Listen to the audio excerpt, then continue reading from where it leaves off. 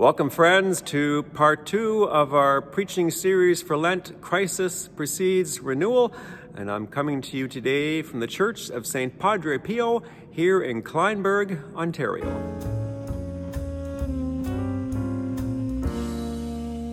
So I'm just wrapping up my week of parish mission here at St. Padre Pio Parish, which I believe is the only parish in Canada dedicated to the great saint, the great confessor. And it has been a marvelous time. Praise God. People's hearts are being changed. People's lives are being opened up to the power and grace of the Holy Spirit. There's physical healings, spiritual healings, emotional healings. The Lord is at work. So thank you very much for your prayers. I'll be doing 4 more parish missions in this season of Lent. Next week, I'll be at Holy Family Parish in London, Ontario. If you want to follow along on my schedule, please go to my webpage, padreamac.com. And if you're in the neighborhood of any of the parishes where I will be in this season of Lent, please do come along. Please do introduce yourself to me. I would like to very much thank you for your ongoing support and encouragement of this ministry. As many of you know, I am a fan of English Premier League football.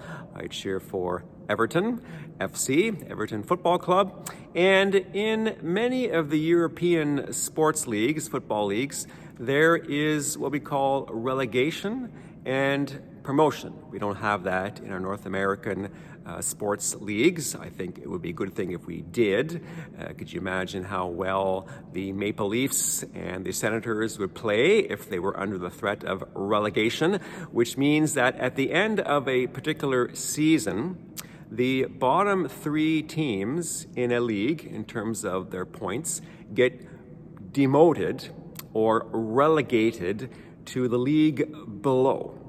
And at the same time, the top 3 teams in any particular league at the end of the season, in terms of the points that they have been awarded for their efforts, they get promoted to a higher league. So relegation and promotion. Now, in some circles, that word relegation is really a scandalous word, even a sacrilegious word. You can't believe, Father Allen, you're saying relegation in a Catholic church.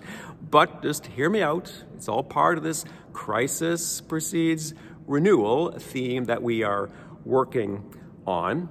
And relegation, to many people, and by the grace of God, Everton have avoided relegation in the last 2 seasons, and unfortunately, we are in a situation that is rather precarious as I speak today, in terms of being in the drop zone, the bottom 3 teams in the Premier League. But relegation can be like death. It can be like the worst thing that happens to a particular sports team. It's a loss of status, loss of money, loss of advertising.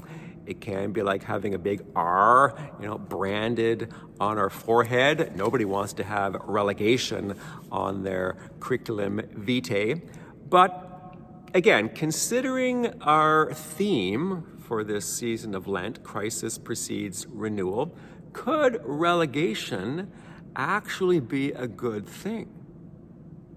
Again, some of you are probably just spitting out your coffee. Those of you who are followers of European football or any other sports that has relegation or promotion. But just hear me out. Because sometimes we have to go down before we can come back up. Sometimes a football club needs a real jolt. And relegation that's like full tilt, super duper wattage shock, a real jolt to wake them up to the need for reform, the need for renewal, not just wallpapering over the cracks that are in the organization, but actual root and branch change. The threat of relegation can be like a cloud that hangs over a club, and there's this psychological kind of weight that is on the team and fans like myself, kind of looking where the team is in terms of the standings. It can be like a heavy cloud weighing over us, but in the gospel today, it's from the cloud that the voice is heard. From the cloud came a voice, and that voice said, "You are my beloved son." Applying that to ourselves, you are my beloved daughter, you are my beloved son. The cloud can symbolize a crisis, but it's from there that God spoke to the disciples. They heard that voice. And just because we are experiencing a crisis does not mean that we have been abandoned or forgotten, but instead it can be a very legitimate wake-up call that the Lord allows in our life to, again, wake us up, to jolt us up, to realize, like, holy, I got to get my act together here. We're not just going to change, the chairs on the Titanic here. I got to change many things in my life because I am on the verge of being relegated. Now, again, God doesn't use those terms, I'm going to relegate you. You didn't earn enough points, therefore you're going to get bumped down to a lower league. But renewal, and it's all about renewal this season of Lent, renewal comes when we listen to the voice of God and His direction, and not try to control or manage or fix or repair things ahead of Him. What did Peter say in the gospel today? Let's make 3 tents and stay here. Peter, the codependent, right? Let's just everybody just kind of get along and let's just hope it all works out. Trusting totally and completely in the Lord. He is allowing this to happen for a reason, to bring about a greater good. And that's the whole theme of this preaching series that we're on together in this season of Lent. Crisis precedes renewal. Instead, when we are experiencing a crisis in our life, we ask, okay, where is this leading me? What is God asking me to cease withholding from Him? Again, being relegated is not a sign that we have been abandoned. God is still with us. He's loving us. He is consoling us. He is strengthening us. He's with us in that circumstance, in spite of the poor choices that I make in my life. What does the second reading say to us today? Nothing will separate us from the love of God. Paul's great encouraging words to the Romans. Both Abraham and Isaac, who we are introduced to in the first reading we have here today, experienced a crisis in their life, albeit for different reasons. Abraham is told, take your son, your only son, Isaac, whom you love, and offer him as a burnt offering. Isaac experienced his own crisis, being laid upon the wood, bound by his father, and Abraham, his father, taking out a knife to kill him. I mean, talk about your own particular crises in your life. They both experienced this. How could this possibly lead to any sense of renewal in their life or even in ours? But God relents because of the willingness of Abraham to do what he was asked to do. You did not withhold your son, your only son. And there is a foreshadowing of what the Lord, our Heavenly Father, will do for us through His Son, Jesus. It foreshadows His own unwillingness to withhold Jesus for us.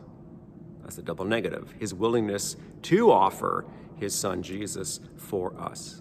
He did not withhold His only Son, but gave Him up for all of us. Our Father, God, our Heavenly Father, He experienced the crisis of offering up His only Son, Jesus, knowing that it would be for the renewal of us all.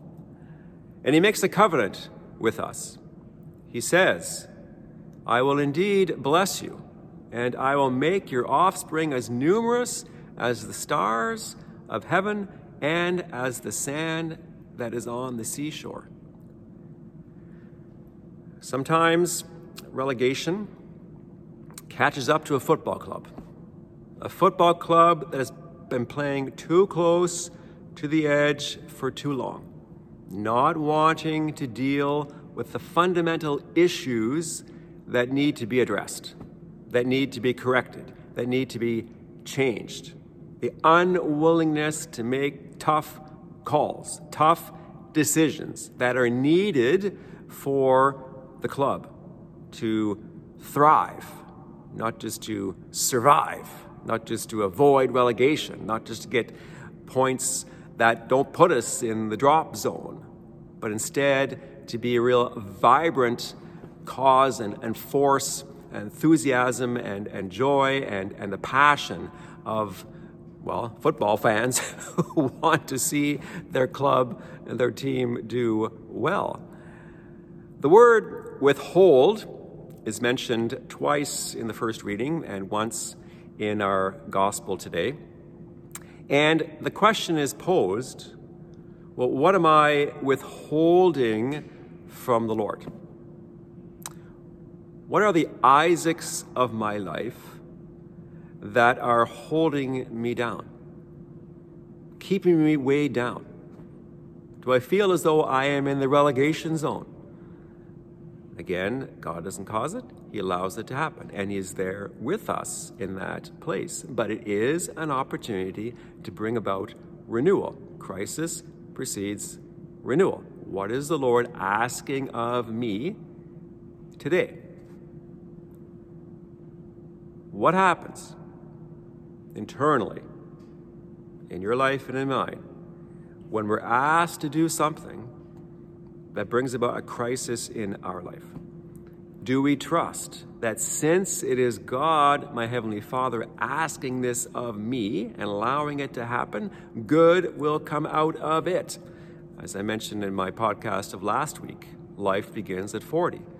The season of Lent, 40 days, is meant to bring about new life, a new awareness, a new freedom, new possibilities, new hope, newfound and more profound faith in our life. And we purposely, intentionally put ourselves into a place of crisis, the wilderness, Lent, so that we can respond to the Lord's graces that are offered to us there. That's where we encounter Jesus, in the wilderness, in the desert. Can we say, in the words of our psalm that we have at Mass here today, I have kept the faith, even when I said I am sorely afflicted? Letting go of certain people, places, things, ideas, presuppositions, etc., it can be hard. It can be very hard in our life and can cause a genuine, true crisis. But for the good of the team, the good of the club, for the good of our efforts, future efforts, successes, we need to stop withholding them from the Lord. So the question for our consideration today on this second Sunday of Lent, what am I withholding from the Lord? What are the Isaacs of my life that I'm unwilling to give over to Jesus, to surrender over to Jesus? And can I see in all honesty that these things, people, places, things that are not of the Lord, behaviors, attitudes, thoughts, feelings, desires, etc., all this stuff that is not of the Lord is holding me down and maybe keeping me in the relegation zone? Well, the Lord wants to, by this season of Lent, move in a very powerful and real way in our life and give us the grace just to unburden all that.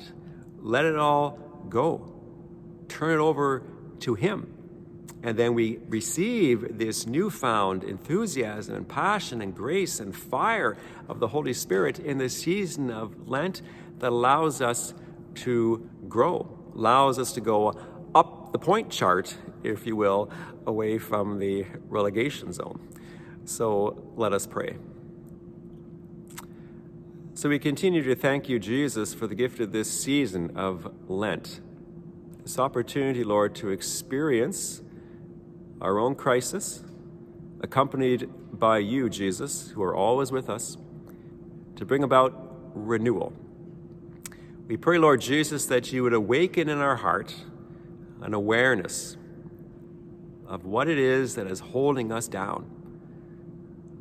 What are we withholding from you, Jesus? And we pray, Jesus, you give us that humility, the willingness, the honesty to surrender all of this over to you. Continue your work, Jesus, of conversion. Continue your work, Jesus, of healing us physically, spiritually, emotionally. We continue to intercede, Lord Jesus, for those who are living under heavy burdens, that this season of Lent may be a time for them to experience your freedom, and those who have been away from you in confession, Lord, for a long time, that they would hear your gentle call, calling them back to yourself, that they would have the willingness and the humility and the honesty to do what they need to do, Lord, so that they can truly encounter you and receive your forgiveness. Mother Mary, St. Joseph, and here in this church of St. Padre Pio, we ask that you please pray for us today. Okay, there you go. God bless you, my dear friends. No coffee today because I am the church, but I will have a coffee later on. Kleinburg is a beautiful community that is predominantly Italian. So as you can imagine, there are many, many, many opportunities for wonderful caffeinated beverages in Kleinburg. In the meantime, let's remember, when we are powerless, that is when we are strong, and victory is indeed gained through surrender. And may Almighty God bless you now, Father, and the Son, and the Holy Spirit. Amen. God love you.